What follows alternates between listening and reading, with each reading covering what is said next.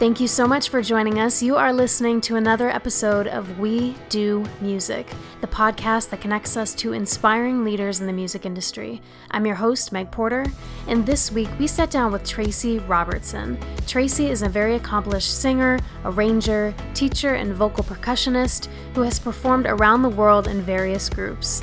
Join us as we talk through Tracy's inspiring journey through the realm of a cappella and improvisation, the magic of singing with others, and the power of human connection.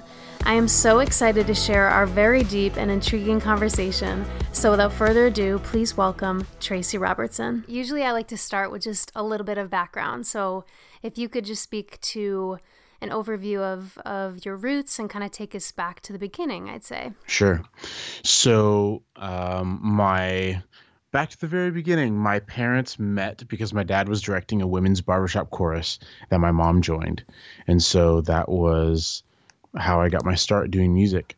I was around 4-part a cappella singing from the get-go. Mm-hmm. And it's kind of funny to see how through the twists and turns, I've kind of found my way back to that. Essentially, I'm back to doing a lot of work with what I have been doing is a lot of work with vocal groups, a lot of work with a cappella groups. Mm-hmm. But yeah, I grew up singing in choir, singing in the barbershop chorus that my dad directed, and then also playing some instruments. I played saxophone in school and took piano lessons, and I ended up having a teacher in middle school that was super influential for me, and he introduced me to the world of making money through music, which is playing in bars, actually playing steel drums of all things, and playing in weddings and some parades and stuff like that, just because it's kind of a weird niche thing. And so I love people like that, by the way. I feel like everyone has those mentors when we're younger, during school. Yes. That look out for us. I love those people. Yeah, I'm so grateful for him. Yeah, he really got me going. Dan Hammond, he's the bomb. And he's now a band director at Alexandria Bay School District up in upstate New York. But yeah, he also introduced me to drum corps. And I'd kind of always been sensitive to rhythm. I actually took dance lessons when I was really little. And I just love moving to music. The rhythm thing is in my system. So he really got me started with that, got me connected with that part of myself. And the steel drum band that I was playing in really was integral because that was my first introduction to music that wasn't American music, So that was really great. Just all those Afro-Caribbean styles.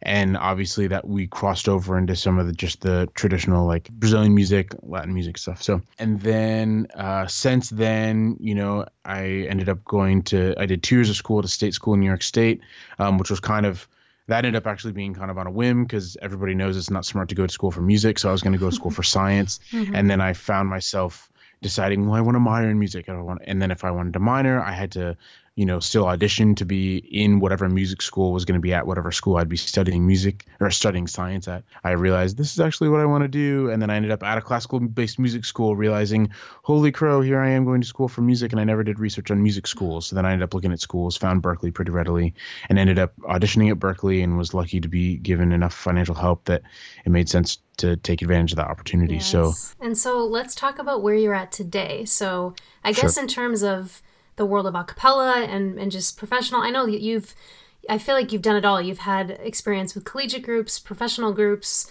you've traveled. I mean, you're a vocalist, beatboxer, arranger, teacher, you kind of like dabble in everything. So what's that journey been like for you? Sure. It's so interesting talking about it in past tense because it's so present. Mm-hmm. I'm just learning a lot right now.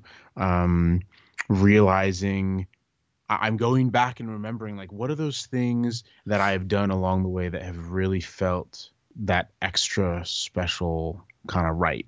And I'm investigating whether or not those are things that I can do to pay my bills. And so one of the things that I've, realized of all the things that I've done that I really particularly enjoy doing is this improv stuff, this vocals on vocals improvisation, and this exploration of how to create a piece of music in the moment that feels like something, that feels good, it grooves, it does something in your body, and then also tells a story. And how is it that you can what's some language that you can learn, quote unquote, Right. that empowers you to have a conversation with someone musically, just voice to voice, or obviously whatever instruments. But Right. working with vocalists ends up being what I've done the most of, and just teaching that stuff, teaching how to take that conversation somewhere.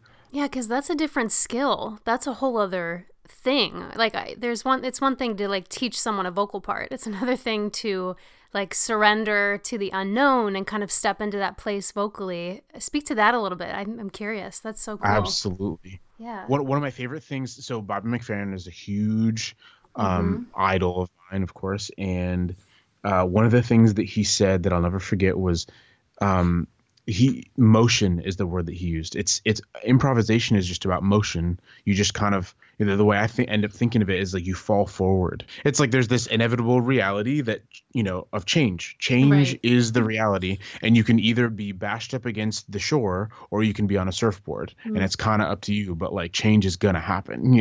And so motion is just inevitable. It's always happening, and so you just start making noise, and then you take it somewhere. Mm. It's super scary to like write from scratch, but arranging seems to not be quite so scary. So you have Right. to give yourself something to arrange. So just start with motion, sound, essentially, and then we go from there. And that ends up being the starting place. It's a really interesting thing to get people to do. And of course, in teaching this, what makes it easier just now as an example of it, it's a matter of setting parameters. You set some Mm-hmm. parameters, you limit the options so that people don't feel like they're actually in outer space. They Right. can imagine for themselves that they're in this tiny little box that they feel safe in, Right. just like back at the very beginning of life.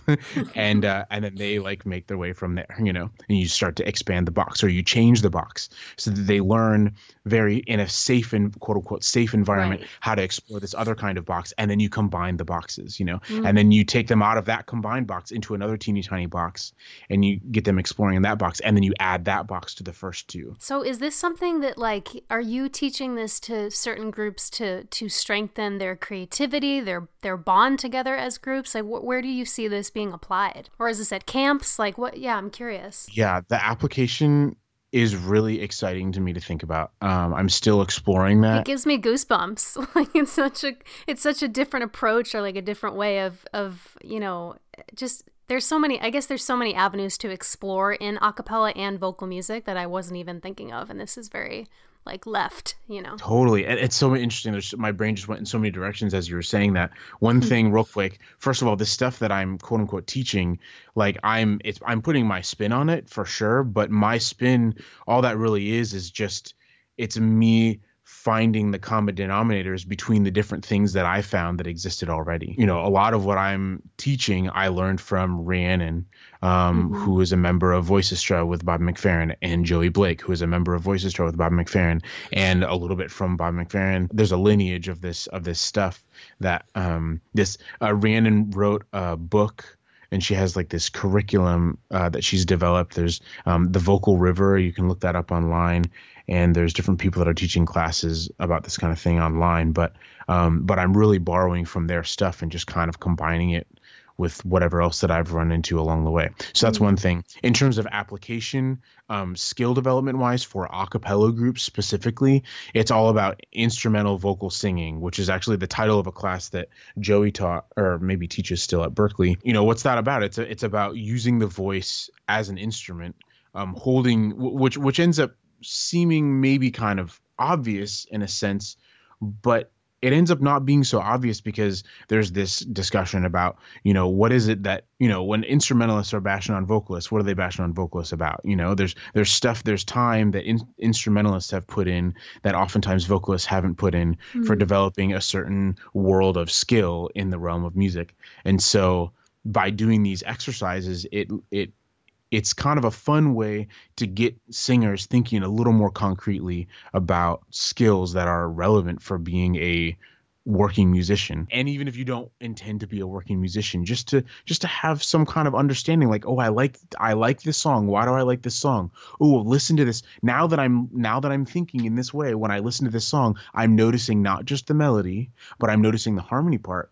along with the melody. I'm noticing what the background vocalists are doing. I'm noticing that the background vocalists sing this thing, and then the horn players have this response. There's this call and response thing. There's a conversation taking place in all these background parts, you know. So just getting people noticing that kind of stuff. I'd love to also kind of get your thoughts and talk about the importance and value of building community and singing with others. I know this kind of bleeds into what we just touched on in some ways. But I was thinking about you and something that just really stands out about you, and I think is you have this warm, grounded, attentive energy on stage and off. And I think maybe it plays off of, you know, your foundational role as a beatboxer in that rhythm section and like holding down the foundation for the group. When I'm in your presence, whether it's a performance or a conversation, I always feel so seen and safe and super connected. And, you know, I think that it also, like, it's who you are, but it also speaks to the example of how a cappella bonds and brings people together in such a unique way. And yeah, I don't know if anything comes to mind there, but I'd love to just hear. I know you've had the chance to sing with so many different people in so many groups, and just, you know, why do you feel it's important to build community, and I guess as it relates to a cappella community, this like working towards like-mindedness and the kind of surrender that takes place in order to fall back to relax into one-mindedness, you know, like oneness with each other.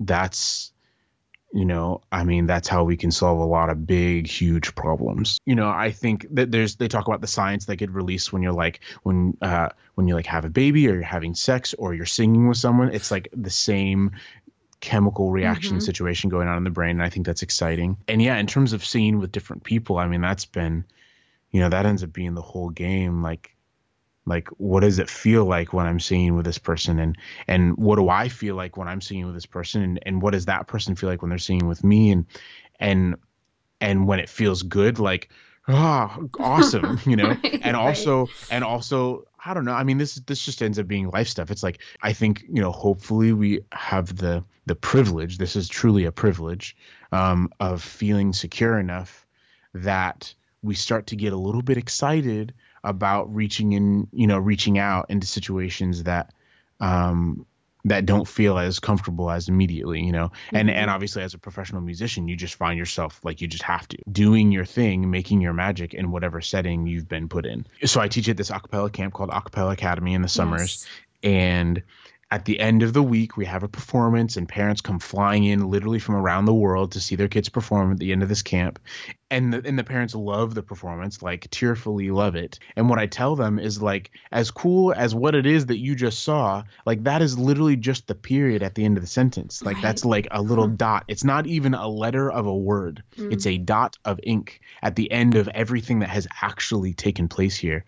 And so for you to have felt that much from that, you know, from this performance, like, that's just so stinking cool. So for a person to like sit in the middle of the circle, you know, especially, and this ends up pointing back to like the community thing that you were talking about. I think a lot of, you know, one of the reasons why the a cappella thing has blown up in the way that it has is because that is like what it's about. People show up at school, they audition at college, I mean, or high school now, middle school even, it's totally blown up. But for us, you know, showed up at college. I knew about Pitch Slap before I even got there, and, you know, auditioned for this group. When I'm auditioning, I'm using my voice. My voice is like, it's not like, oh, my saxophone's a little out of tune today, well, I'm just going to push in, or, you know, like, it's, you know, I need to take it to the shop to get fixed. No, if like my voice is messed up, that's me that's messed up. So when I'm singing, when anybody is singing, we're like giving something of ourselves that's a little different. So I'm giving this piece of myself, and then when I give this piece of myself, I'm accepted for it into this group that I'm excited to be a part of. And then being in this group, what does that, I mean, just from the get-go, like, that becomes the primary social circle for the 4 years of being in college in Right. my case, Yep. that ends up being their family. Like that is their Yep. crew. Yep. And it ends up being ride or die well past college. Another interesting thing, like in America, in the modern world, people leave their hometown to go to college. They meet someone there that they connect with deeply enough that they decide to make that person, they choose that person to be their community, their primary social circle, just all in that one person, and hopefully we branch out of that. But then we, we build our life from there, and so going to college and joining an a cappella group, that's like our first opportunity to experience what it's like to do the whole chosen family. What are some things, I know you mentioned a cappella academy. What are some of the things that stand out to you the most from that experience? Things that you've learned or things that have stood out from working with kind of the next generation of a cappella? I think the biggest takeaway that comes to mind right now is just that it seems like everyone under the age of 25 and then go down another 5 years under the age of 20 and then another 5 years under the age of 15. It's like, I think that there's a level of privilege maybe that like runs concurrently with this. And it's not like super, super high privilege, but basically it's possible for people at the age of, 15 nowadays to have a sense of self that is, and I guess when I say self, maybe I'm getting at like this like greater self thing, but higher self. Yeah, higher self. Like but these kids that are that, that are that age, that are pursuing art, and maybe other things, but this is my experience with these singers. They're just the kinds of conversations that we're able to have in the downtime at that camp and the kinds of things that they're aware of. It's like I'm 29 and they're like talking about stuff like philosophical self-helpy ideas that were news to me a couple years ago. And they're 10 years younger than me or more. That gives me butterflies. That's so cool. It's so crazy. And so then it's interesting because I end up noticing for myself, like, wow, like I'm so socialized by a system that has been pulling me away from self, and or at least that's how I've engaged with it so far. I've been, so that's been really cool for me, is to just learn from them. And how is it that as a teacher I can facilitate an environment where people start getting super excited about supporting each other, like through it all. Like, oh, you just like motion, just celebrating people choosing to take action. Right. And trusting that once we have action, we can start to straighten that out and point it in a direction that looks exciting. Like, what is the amount of excitement that I can possibly get from watching someone try something new for them that's scary, and how can I help them to feel excited about having done something that initially scared them, that they totally made it through just fine, and if anything have now learned something about themselves. Yes, that's beautiful. I just want to touch a little bit on beatboxing specifically, because your voice is your instrument and your role is to really embody that rhythm section and be that foundation. What goes into being that for the group? And with all of your experience, I guess, what makes like a next level beatboxer? Sure. I remember making a discovery maybe like 2 years into being in Pitch Slapped that really excited me. And we were singing Because of You, and Ingrid was singing the solo. And I realized that there were super, super subtle intricacies of like what I was doing with the hi-hat sound. Pretty much that, like that's where my intentionality was. Inevitably, I was, working what the kick drum and snare drum sound were doing around, in and around whatever my intention was with the hi-hat. But it was through the cymbal play that I was able to have a conversation with Ingrid's phrasing that it just like popped a bubble for me. And I'm not sure how to explain it, but basically the role of the vocal percussionist in the a cappella group for a long time, I think, has been, either I'm like the cowbell, like boom, got, boom, got, boom, got, boom, hold it down, just stay right there so that nobody falls off the train. And like, and that's a job, there is a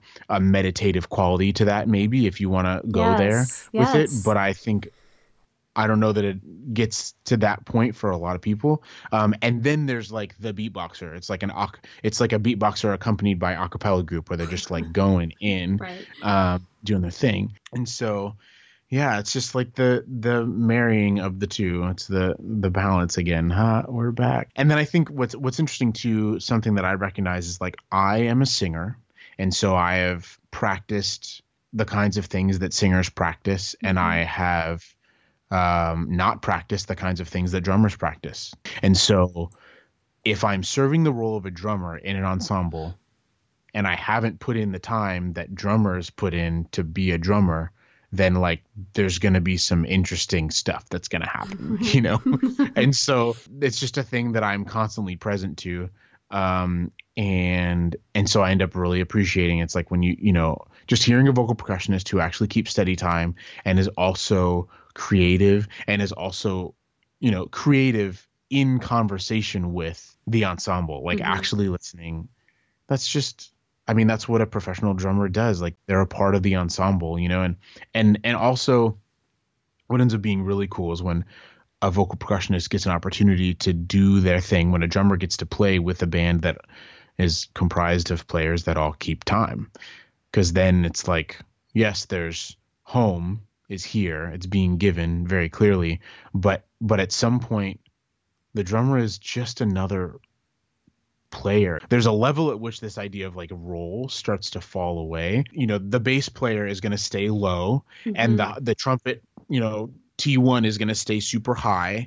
And the vocalist is going to be, you know what I mean? Like, but in terms of role, I don't know. I think that there's a level at which that kind of starts to open up again. Yeah, that's so interesting to think about. I've never thought of it that way. The drummer isn't really driving it. Like time is what time is. And once you're playing with a bunch of players that recognize that time is what time is, then the drummer doesn't have to tell everybody what time is. And then the drummer gets to play. So I think that's a thing that doesn't happen as often in vocal groups. And so that's just exciting to see. And so I, you know, every once in a while I get an opportunity to jam as the drummer with like a actual bass player, and I learn because they like, I'm being held to a standard that's new, and it's really, really good for me. I appreciate it so much. And I'm also always like, I'm so sorry, but yeah, I'm just like, just learning, you know, and I recognize like, oh yeah, I've spent, you know, 1/trillionth the amount of time with a metronome that a drummer has, spending 8 hours in a practice room for 4 years of college and then through a master's degree, or, you know, or just like playing with click tracks in church every Sunday since you're however old. Like that's so good. It's so powerful. Oh, that's cool. Yeah. Well, to wrap things up, I always love to end with a little bit of wisdom and kind of advice for others. Generally speaking, singers, vocal percussionists, people in that realm, in the a cappella space, you know, what advice would you have for folks who want to do what you do? Just get to know yourself as a person.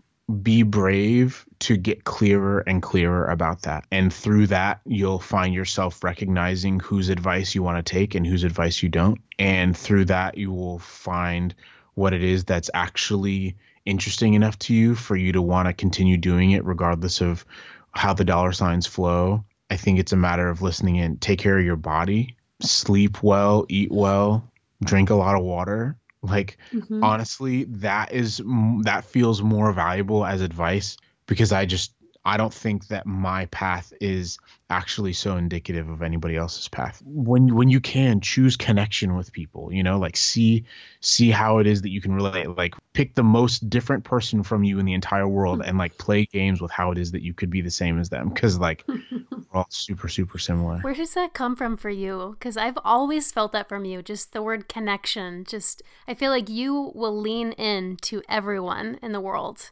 And I think that that's rare and that's so cool. And I want to be more like that. Where does that come from? Is that just how you were raised? Like, is that, I'm so curious. Oh, man, I'm not sure. And it's interesting too, because lately I've been like, in the past few years, I've been kind of, I've become more introverted in a sense, like, and I guess what that means is like, I'm just getting to know myself well enough I'm more inclined to like let myself sit at home.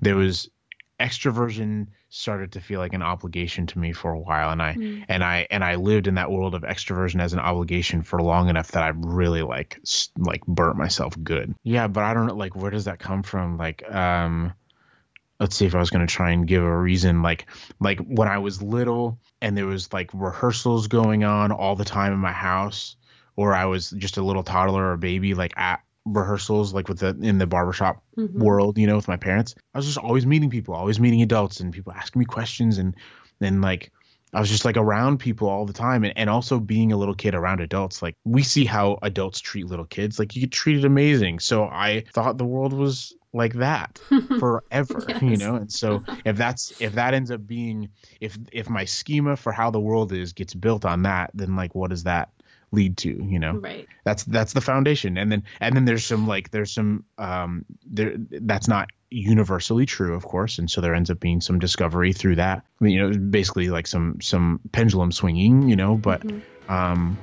yeah, that is where the foundation is. I'm grateful for you. Thank you for doing this. Thank you for having me.